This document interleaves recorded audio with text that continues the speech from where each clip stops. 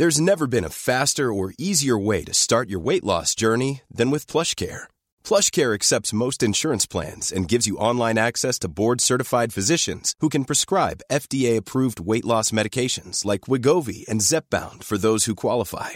Take charge of your health and speak with a board-certified physician about a weight loss plan that's right for you. Get started today at plushcare.com/weight loss. That's plushcare.com/weight loss. plushcare.com/weight loss. Wow. Nice. Yeah. What you're hearing are the sounds of people everywhere putting on Bombas socks, underwear, and T-shirts made from absurdly soft materials that feel like plush clouds. Yeah, that plush. And the best part? For every item you purchase, Bombas donates another to someone facing homelessness. Bombas. Big comfort for everyone. Go to bombas.com/ACAST and use code ACAST for 20% off your first purchase. That's bombas.com/ACAST. Code ACAST. I'm Sandra, and I'm just the professional your small business was looking for. But you didn't hire me because you didn't use LinkedIn Jobs. LinkedIn has professionals you can't find anywhere else, including those who aren't actively looking for a new job, but might be open to the perfect role, like me. In a given month, over 70% of LinkedIn users don't visit other leading job sites. So if you're not looking on LinkedIn, you'll miss out on great candidates like Sandra. Start hiring professionals like a professional. Post your free job on linkedin.com/people today.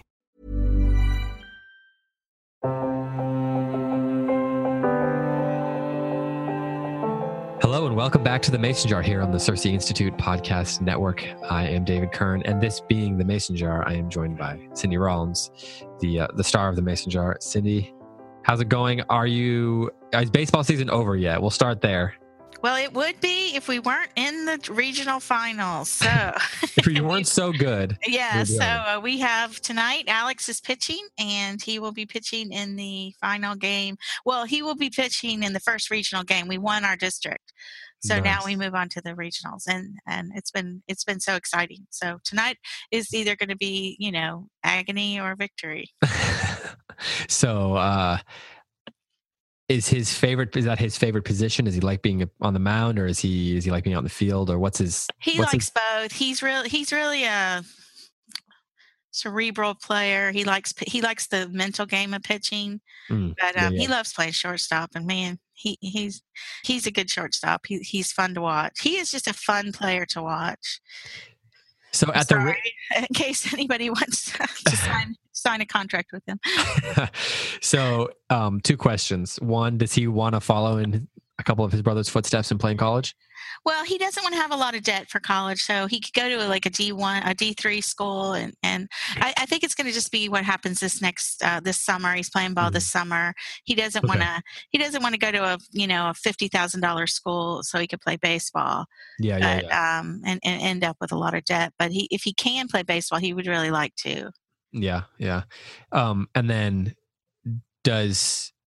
would you say, at the risk of making you choose favorites or whatever, how does he compare to his brothers in terms of their skill? Because I know one of his brothers was the Georgia College Player of the Year or something. Yeah. I just James was here yesterday for Mother's Day, and I said, when I talk in the stands about you, I always say, James, my son that won Georgia Player of the Year. So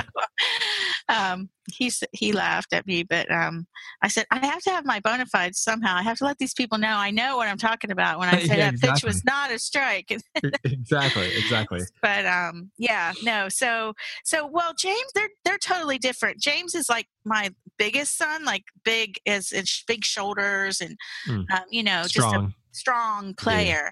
And then Alex they just ran a really cute article about him. Cute is not the right word for 17. I read that. Oh yeah. So he's only 120 pounds and he's very small. But he has a lot of finesse and he has a lot of heart, and they caught that in this article. So we all got a kick out of that. Nice. And you're having baseball too, right? Yeah. It's a little bit different. There's not the agony and the sense of victory are experienced a little bit differently by the kids. Yes. Virtually not at all. Yeah, I was going to say, just so long as they get an ice cream afterwards, right? Exactly. They do. I will say that they do spend more time in the dugout talking about who's winning than I thought they would. Okay. And I'm a little afraid that might be my son who's being the ringleader on that because he's always aware of things like that. But yeah, Jeremiah and Coulter, they play 5-6 coach pitch ball. So they've got one game left, and then they have a little tournament, whatever that looks like. But I feel like that's strong character. If you care who wins, that shows you care about something. I feel like that shows character. They do talk about it. It's been interesting though, watching them learn some interesting lessons, I guess, because Jeremiah is funny because he like Alex, he's very small. He's one of the younger people on the team, but he also, even for his age, is pretty small.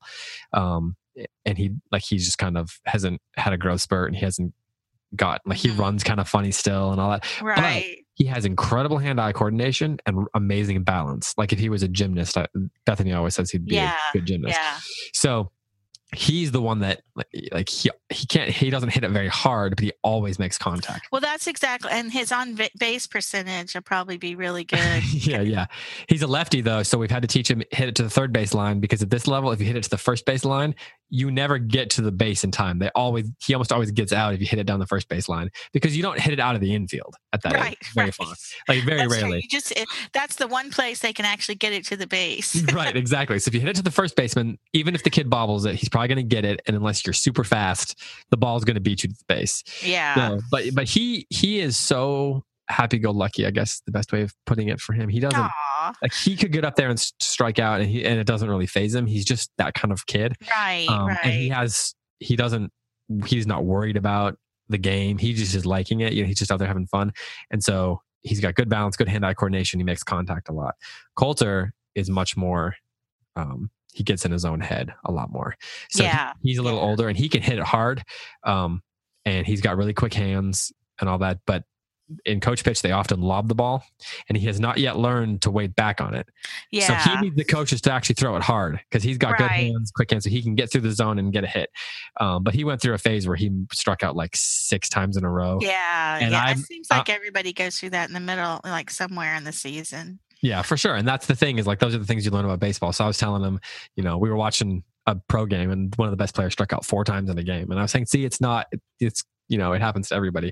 But I was behind the plate helping, I help coach, and I was behind the plate, and he came up to me when it was his turn to bat, and he said, "I'm not going to hit it. I just know I'm not going to hit it." And, it's one of those things. So he had to learn to just sort of, have some confidence, take a deep breath, not worry about it.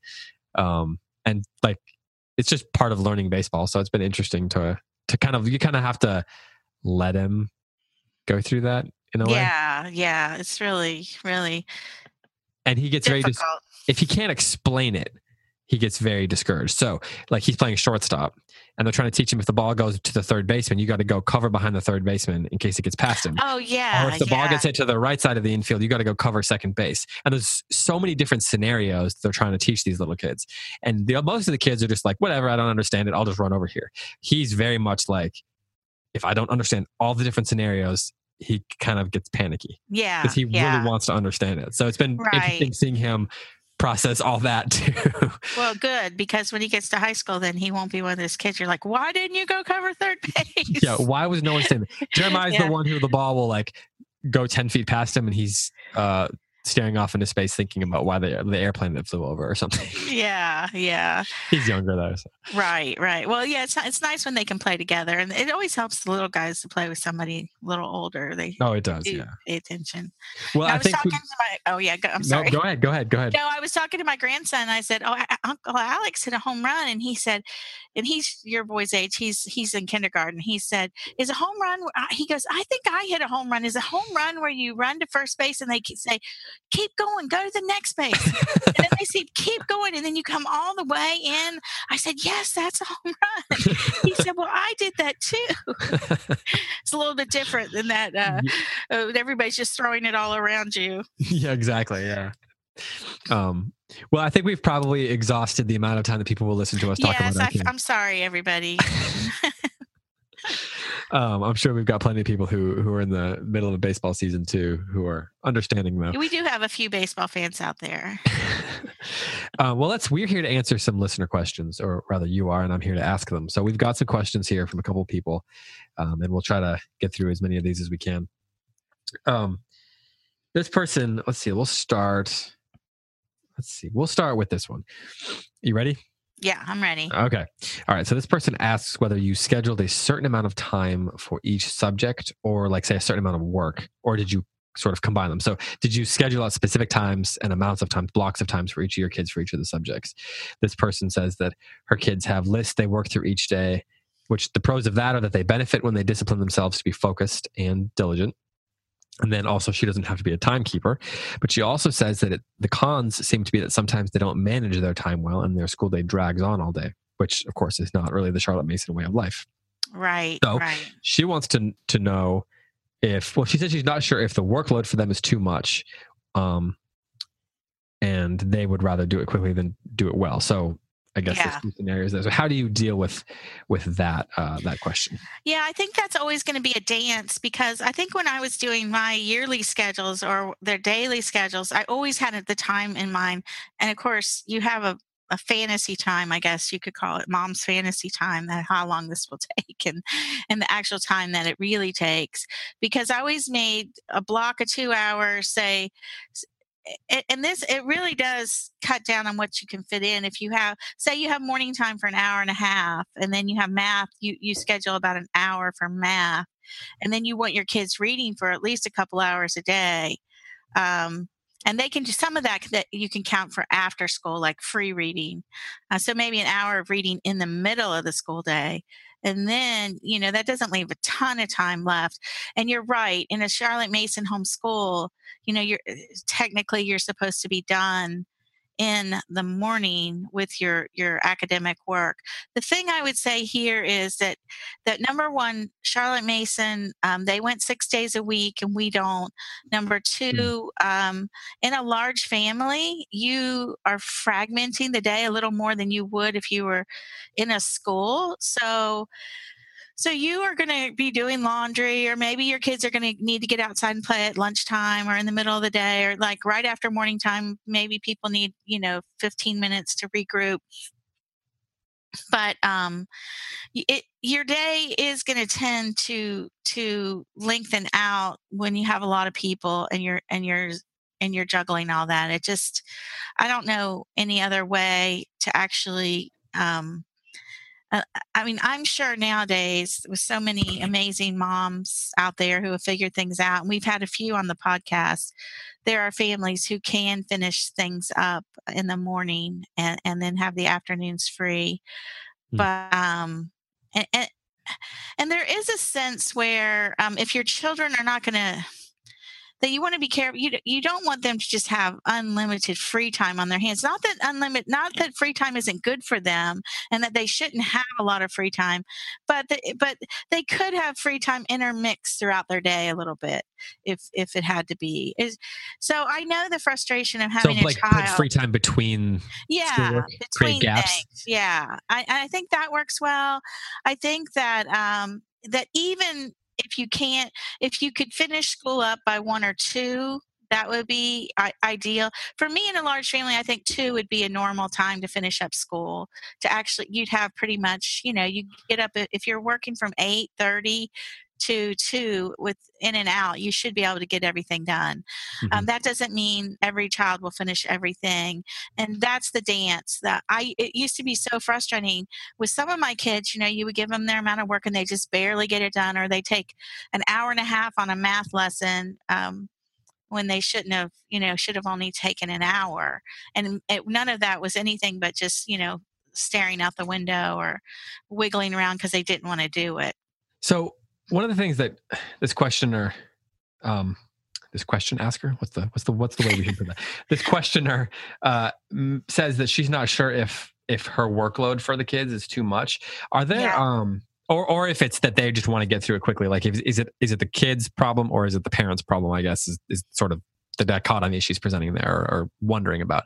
So, are there any clues or cues or whatever that can help you determine whether or not the workload that you're putting in front of your kids is too much? Like, how do you make that decision? And I know that varies from family to family, subject to subject, and student to student, but are there any kind of like universal principles that are worth watching out for? Yeah, I mean, if they're not at all engaged, it might be because you're doing too much. I look back now and I think we spent far too much time on math. I think my kids would have, if I had known how to teach math in a shorter amount of time and in a better way, which I didn't. All I knew was give them the book, make them do the lesson. But really, there's a finite amount of math that you're going to learn, say, before you get into real serious high school math. And when you it really doesn't take as much time as it takes us to learn that amount of math.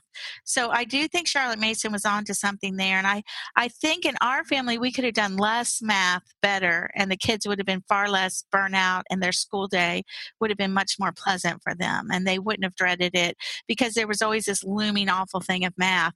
And most of my kids did not grow up loving math. I mean, I had more than one child go to college, and we've talked about that before, with the goal of never, ever doing whatever manipulation they could to not take another math lesson.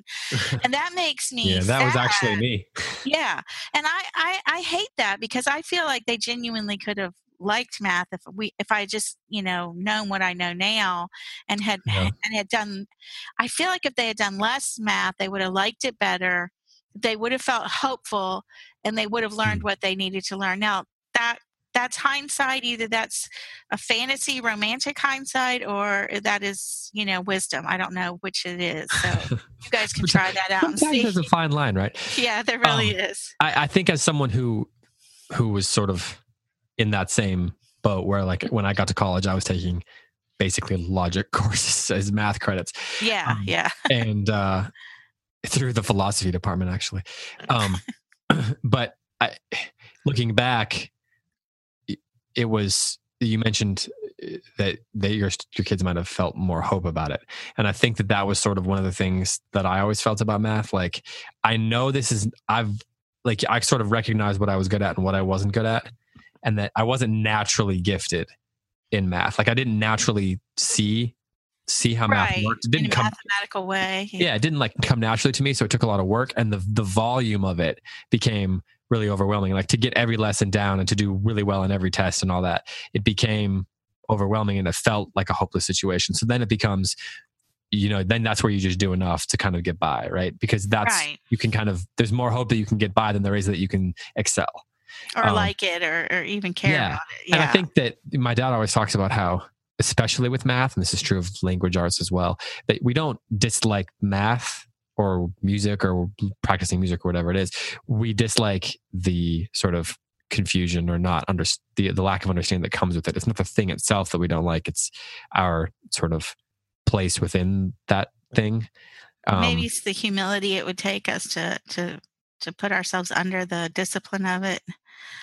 Maybe. I think there is something to the idea of, like, if you go a little slower and you change the perception. Right, it's not even the demands. I think you can still be demanding of a student, but you can do that. You can be demanding of them in a way that doesn't ask them to know so much at one time, for example. Like throwing them in the deep end of the pool and right. Yeah, exactly. And that's how I felt. So I sort of empathize and sympathize with that perspective.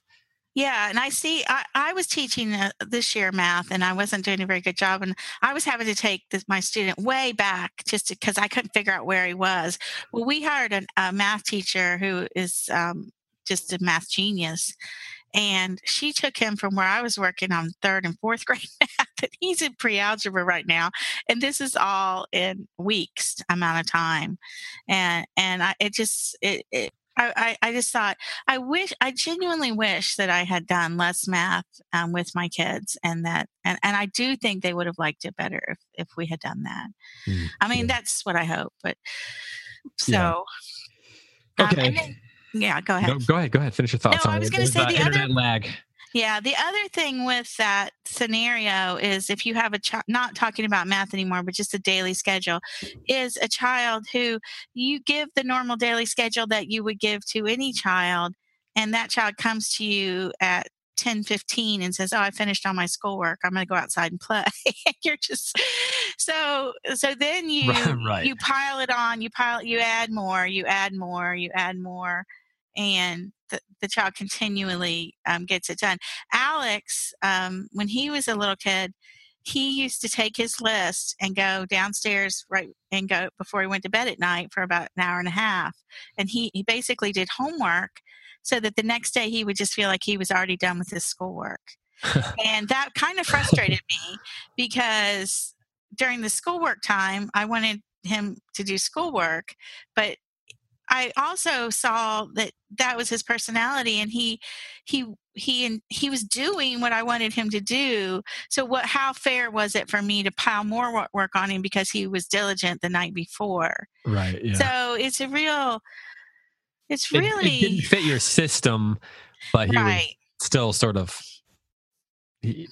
Maybe he was not following the law of it, but he was still sort of following the spirit of it. Yeah. So I mean, you have different kids. You have kids that are super slow just because they're over.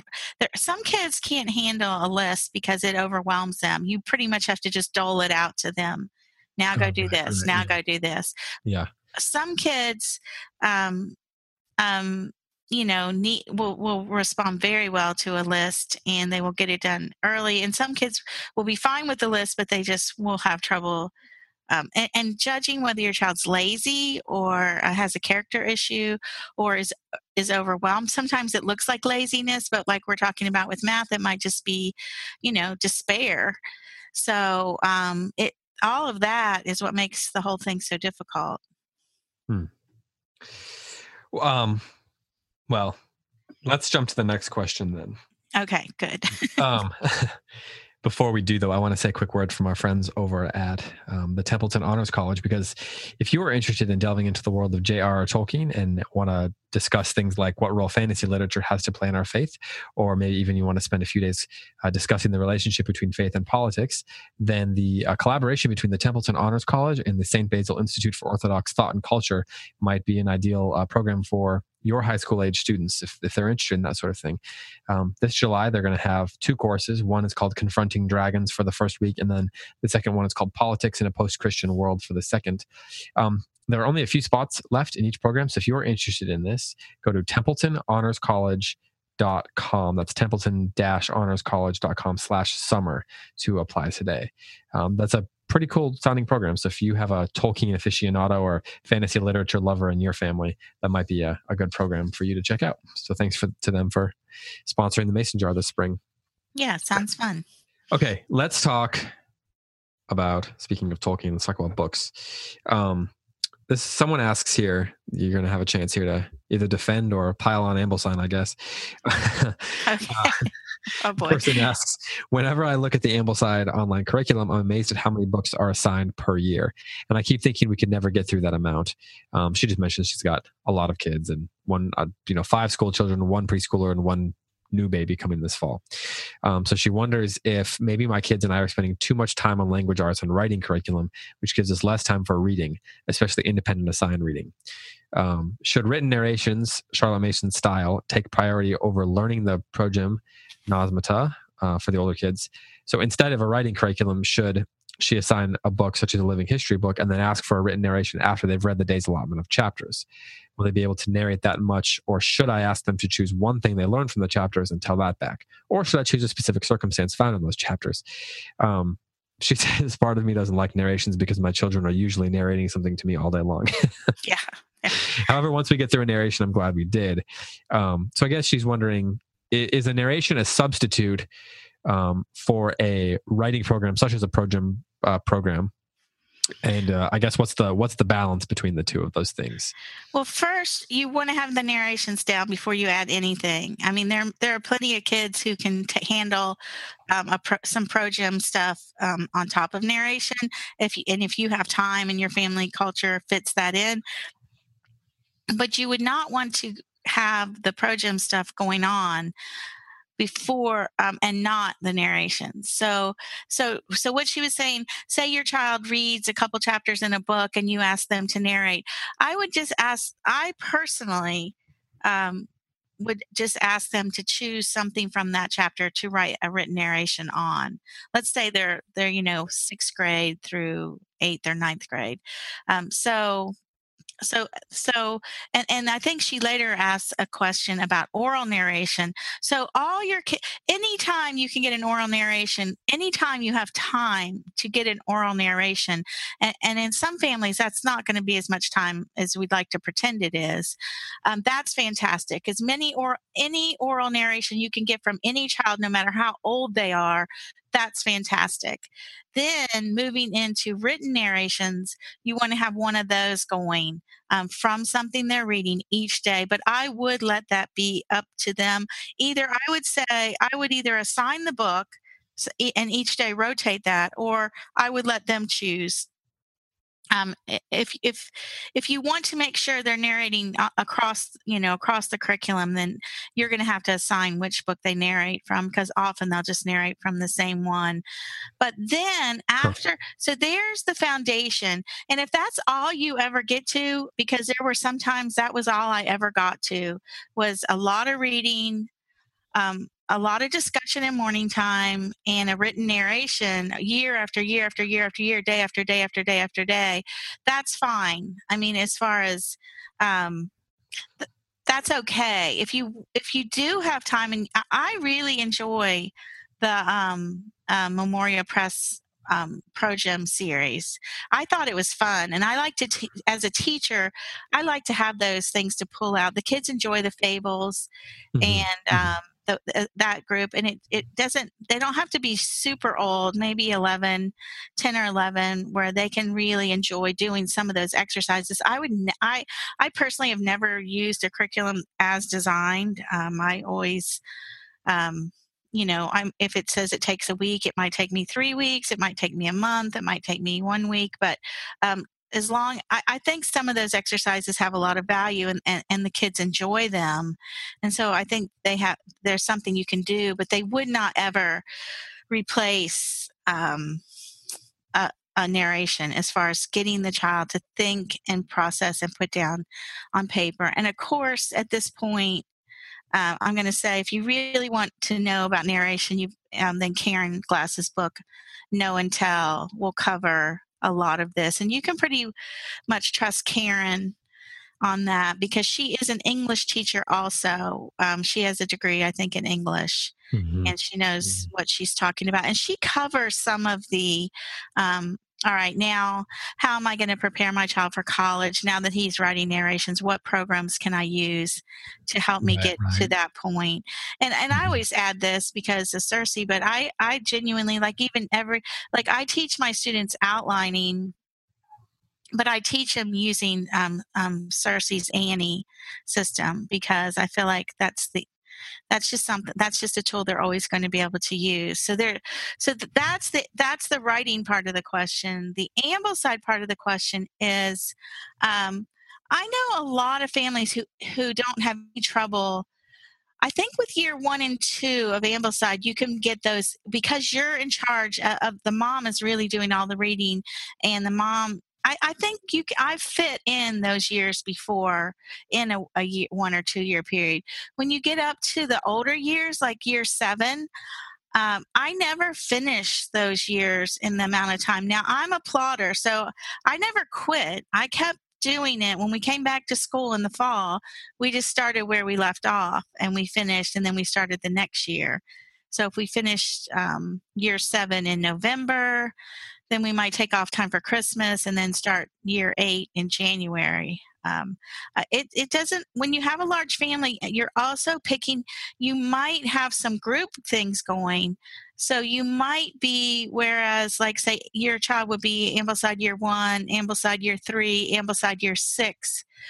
You might just have group time for some of the spine books. So you wouldn't be following each of those years' spine books. You would just combine all your kids together. And that's what the Ambleside for Groups does also. It just takes those big spine books like This Country of Ours, Our Island Story, and it puts them together with the group and rotates them over the years. And it just, wherever your kids fall in, it's just fine. Angelina said something recently at the Kindred West conference about how she didn't think it was that important that that kids can put history in chronological order in their minds. We don't have to concentrate so much on making sure that everything lines up, like that their literature book lines up with their history period. Now, sometimes that's a lot of fun, and we enjoy doing that, but they could actually read a history book and a literature book that didn't line up, and all would be well. They may actually make some connections between other periods, and I've seen that happen a lot. On that note, I was talking to Matt Bianco recently, who was saying that David Hicks was telling him or my dad or somebody. I just said a whole bunch of this person said this to this person said this. That was kind of an unwieldy scenario there. But anyway, apparently he thinks that you should start doing history less in a chronological fashion and more based on place. So, and not even geography, but like you start with the local. So you teach them local history and you work your way out. So you work, you start with, what's the history of my family? And then what's the history of the place that I live, and then the state, and then the country. And then if you work your way out, the contexts, it's another way of creating context and connections for kids. I definitely agree. I mean, I definitely think that, that's how we learn anyway. So it makes sense that we would teach that way. And some years do seem it really. I know Ambleside moved ancient history to year 12, like the deep ancient period, because that material was more complex, and they wanted to cover certain things, and it just made more sense to do the medieval period, the Christendom, and then move back into that ancient time period.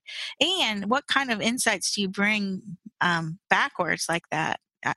Too. I mean, that's, and I'm also a big fan of having two streams of history going at the same time, as far as just reading. You can read a little American history, like in morning time, you could read a little American history and a little medieval history. You don't, it just seems to me that works very, very well. And then you're not stuck with, I used to have friends say, oh, I'd love to read that book, but I can't because we're not going to get to that for 4 years. And I'm just like, don't worry about that. Just read the book. It's a good book. I'd hate for you to miss it, and you don't want to be too stuck in that rigid chronology. Well, okay. I want to move on from this question because I will have a few rapid fire questions that I'd like to touch on. The people have posted on the Facebook page. We got some good feedback on that last time. So we covered those two questions in some depth, and then let's spend a few minutes on some rapid fire ones. Okay. I know it's a little abrupt, but I want to get these in for some people before we have to say goodbye for this Q&A episode.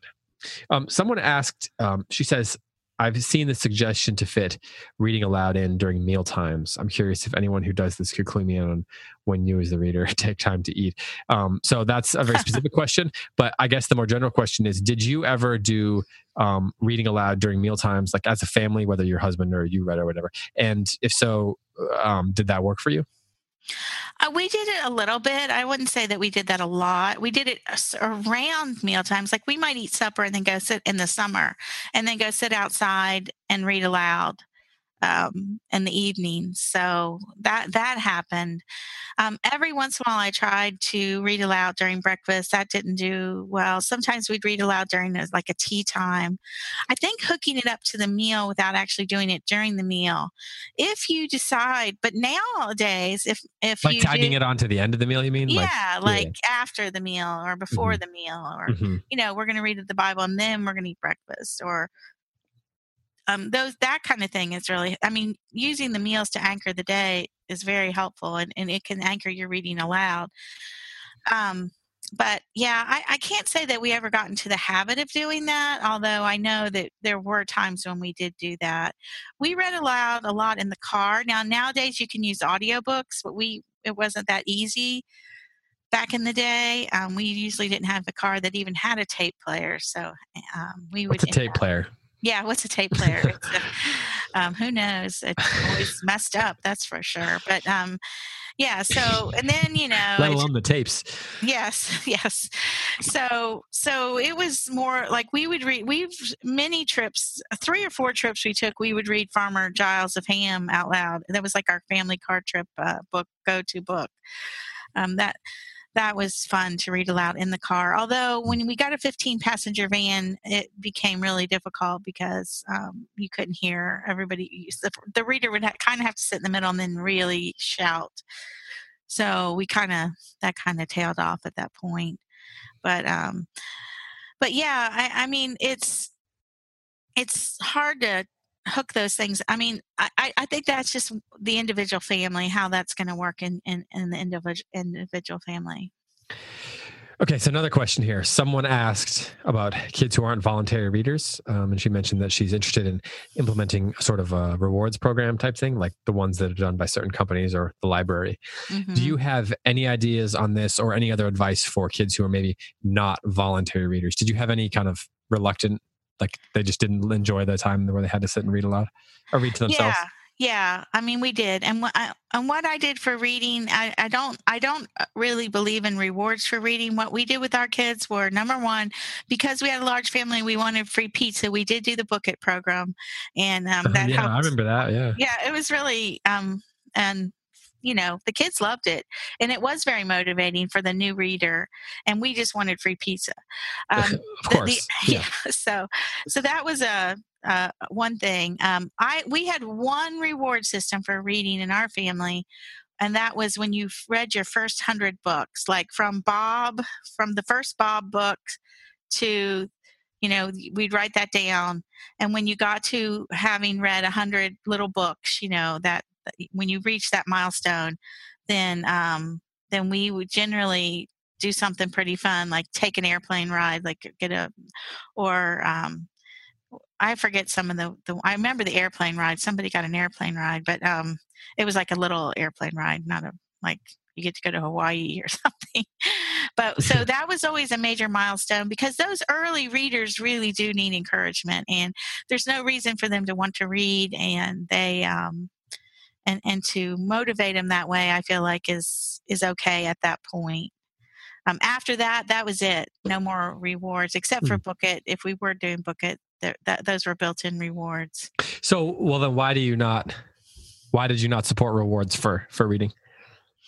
Because I think it's its own reward, and so by saying, okay, we'll give you a reward to do this, it sort of implicitly suggests or confirms to the child that it's by itself, it's not a valuable thing. Yeah, like you need to be bribed to do it because it's a boring, terrible thing to do, instead of, you're lucky you get to read. So then would you spend more time trying to, if you have a reluctant reader, would you try to spend at least a little bit of time finding things that they like to read to help them build the habit? Yeah, I definitely did that. I definitely, if I saw a child was not enjoying reading, I would definitely look for books that I thought that they would enjoy, that person.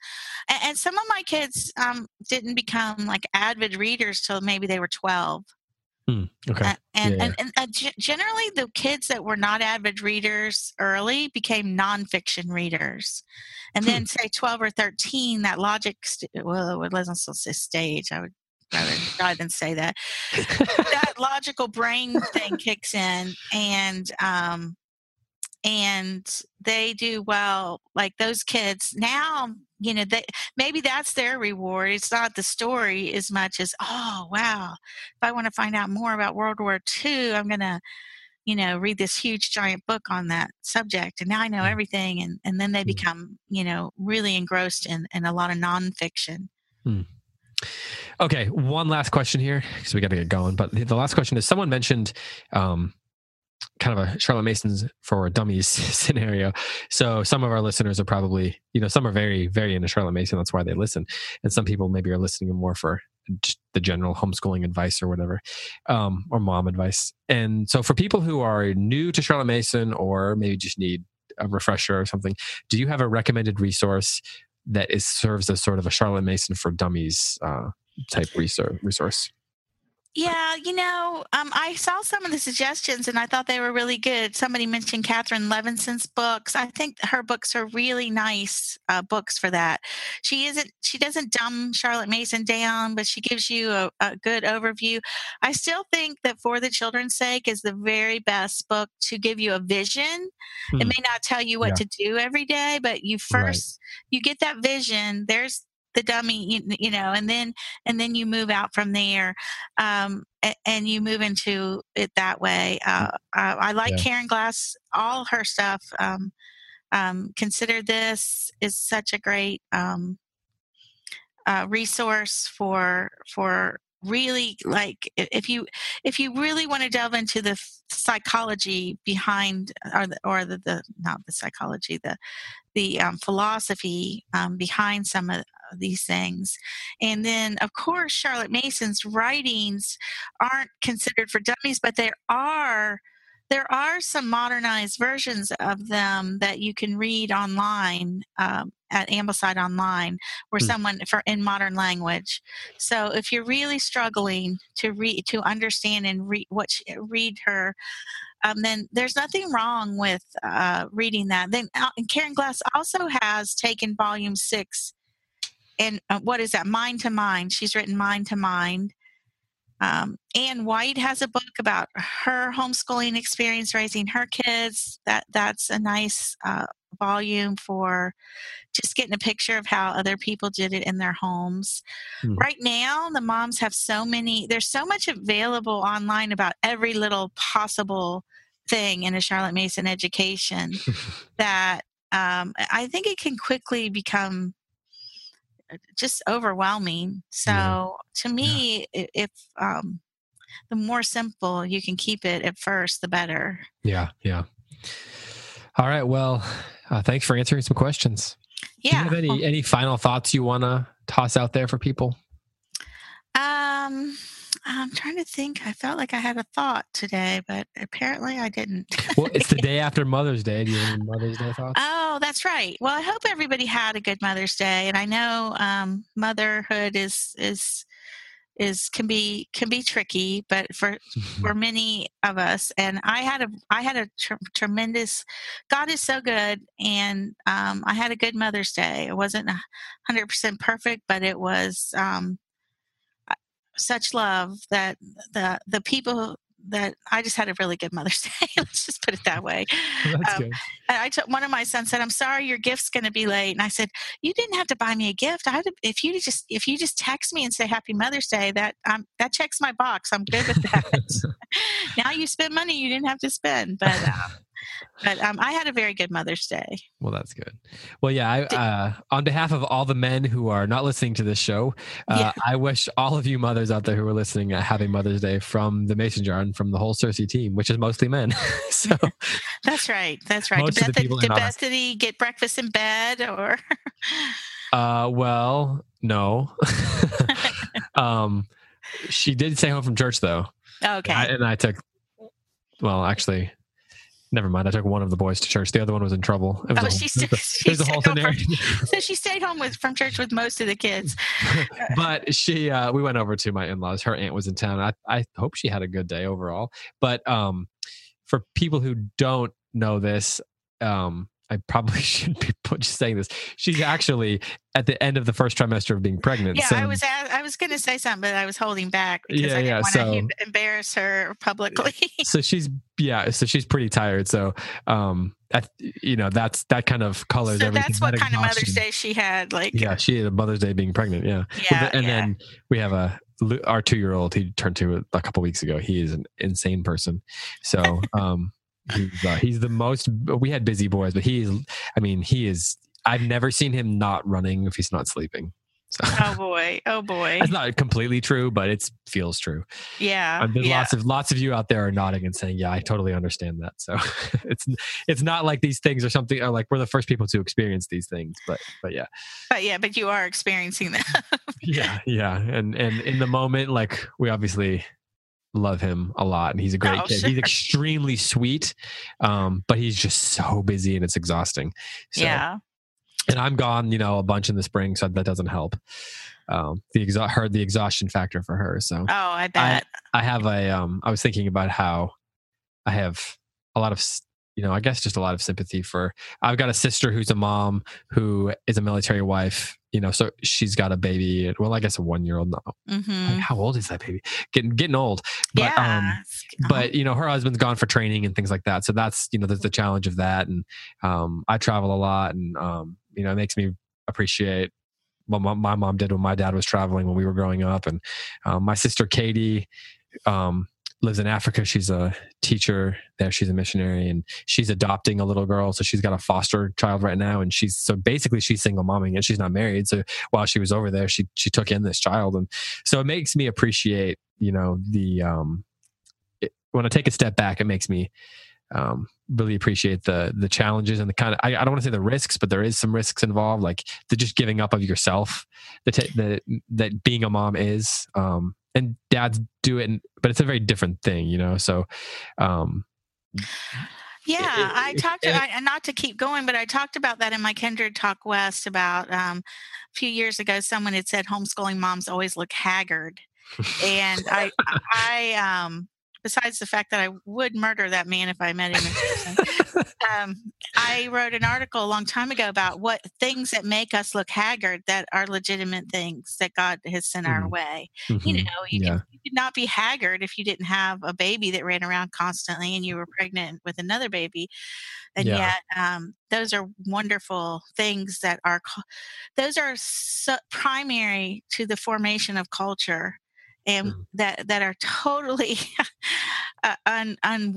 unheeded or unappreciated in the culture, and yet all of civilization rests on that one act of having these toddlers, these babies, and producing the next generation and caring for them once you have them. So it's a huge job.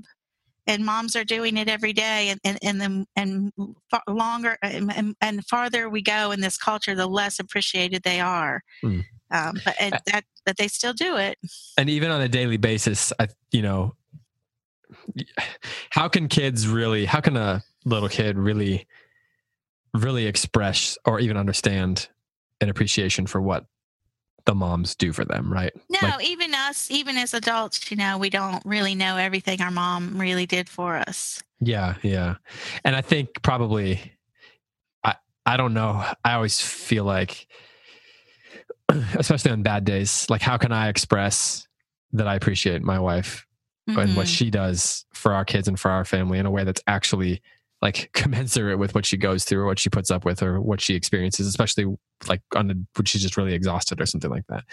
And I think that probably most men feel like I don't, as much as I appreciate it, there's not really a real way to express how much we, like, even when we don't say it, we appreciate it, and some of us are better at expressing that than others. And I think simple is fine. And it doesn't, obviously you're not going to do a gesture that reaches the magnitude of what your wife does. So just even the littlest gesture, I think, goes a long way. Yeah. Well, that's why I just stick to the littlest of gestures. That's right. You have succeeded. Hey, I bet your wife loves that. She well, maybe I shouldn't tell the story. I don't know if she listens. We were joking around a little bit because she was like, because there were some things she asked for that we kind of got for her, right. Things that she needed and things that she wanted. And then she's like, so what else did you get me? And she was joking or whatever. Yeah. But I was like, you always say what the specific things you want. And then when I go get you something, you get mad that I've spent money on something that you didn't ask for. So we were joking about how like it's kind of a lose-lose situation. It is fraught with pit holes there. Yeah, I guess. But and I mean, obviously we were joking about it, but in a way it kind of is like a lose-lose situation. And I mean that I mean that in the sense that anything like we buy or say is not commensurate with the amount that we actually owe to our moms and to our wives. And that's sort of, whatever gift we give is purely a token, right? Yeah, and I think it has nobody. Yeah, and that's why even little gifts are. I mean, I went to bed last night and I thought all the gifts and all the things were over, except for the ones I was told were in the mail. I'm still waiting on those. Yeah. But one of my children had left a card by my bed and had written a little note, and I mean, that just sealed the day for me because that was a kid who had to go out and find a card and write a note. And, he's not a grown person. So that just sealed it. I mean, that was it. I was so thrilled with that gift. I mean. Yeah. Well, but yeah, so on behalf of all of us here, definitely wish everybody a happy Mother's Day. And I know for some people it's an easier day than, for others. For some people it's not an easy day. There's things that go into that make it complex and kind of a difficult day. So yeah, it is. And it's a holiday we're manipulated into celebrating, which is frustrating. But we do appreciate our mothers. I appreciate my mother, and I know you appreciate your mother. And yeah. David, you and I get to say it publicly, though. Yeah, that's true. Of course, my mom doesn't listen to the podcast. I'm pretty sure my mom probably doesn't listen to it. Your mom did. She listened to the last one. So hi, Karen. Yeah, happy Mother's Day. Whenever you should probably listen to this in like 6 months and be like, wait, when? What? Yeah, what was that? Yeah, so anyway, she listens sometimes at least. But of course, thanks to everybody who listens regularly and to everybody who sends in questions. If you want to send in a question for a future Q&A, you can email me at david@cerseiinstitute.com or Cindy, and that's cindy@ordo-amoris.com. Or of course, you could just post them on the Facebook page, and we will try to get to a few of those for every Q&A episode. We have a interview lined up for later this month. You got something for us? Yeah, we're going to talk about recitation, and I'm really excited about this interview. I think this is a great topic, and it'll help you with your plans for next year. Perfect. So we're going to talk about that with our guest at the end of May. And in the meantime, of course, you can, again, feel free to send in questions and continue the conversations over at the Mere Motherhood Facebook group page. And you can find that by searching Mere Motherhood in the Facebook search bar. All right. So you said no more final thoughts, right? You said that's it? Yep, that's it. My brain is done. Fried. All right. We'll call it a day then. All right. Well, thanks a lot. Yeah. For Cindy Rollins and for all of us here at the Cersei Institute, thanks so much for listening to The Mason Jar, and we'll talk to you next time.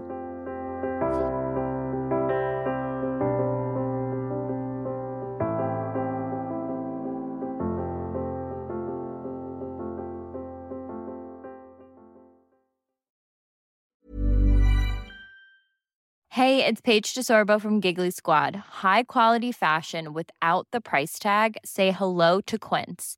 I'm snagging high-end essentials like cozy cashmere sweaters, sleek leather jackets, fine jewelry, and so much more. With Quince being 50 to 80% less than similar brands. And they partner with factories that prioritize safe, ethical, and responsible manufacturing. I love that. Luxury quality within reach. Go to quince.com/style to get free shipping and 365-day returns on your next order. Quince.com/style.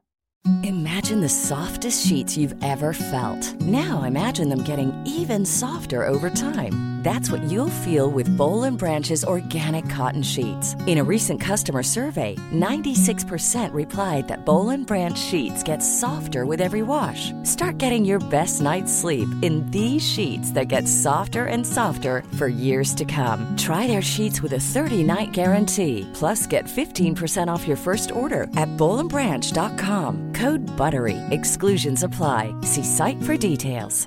Hi, I'm Daniel, founder of Pretty Litter. Did you know cats tend to hide symptoms of sickness and pain? I learned this the hard way after losing my cat, Gingy. So I created Pretty Litter, a health monitoring litter that helps detect early signs of illness by changing colors, saving you money and potentially your cat's life. Pretty Litter is veterinarian developed, and it's the easiest way to keep tabs on your fur baby's health right at home. Go to prettylitter.com and use code ACAST for 20% off your first order and a free cat toy. Terms and conditions apply. See site for details.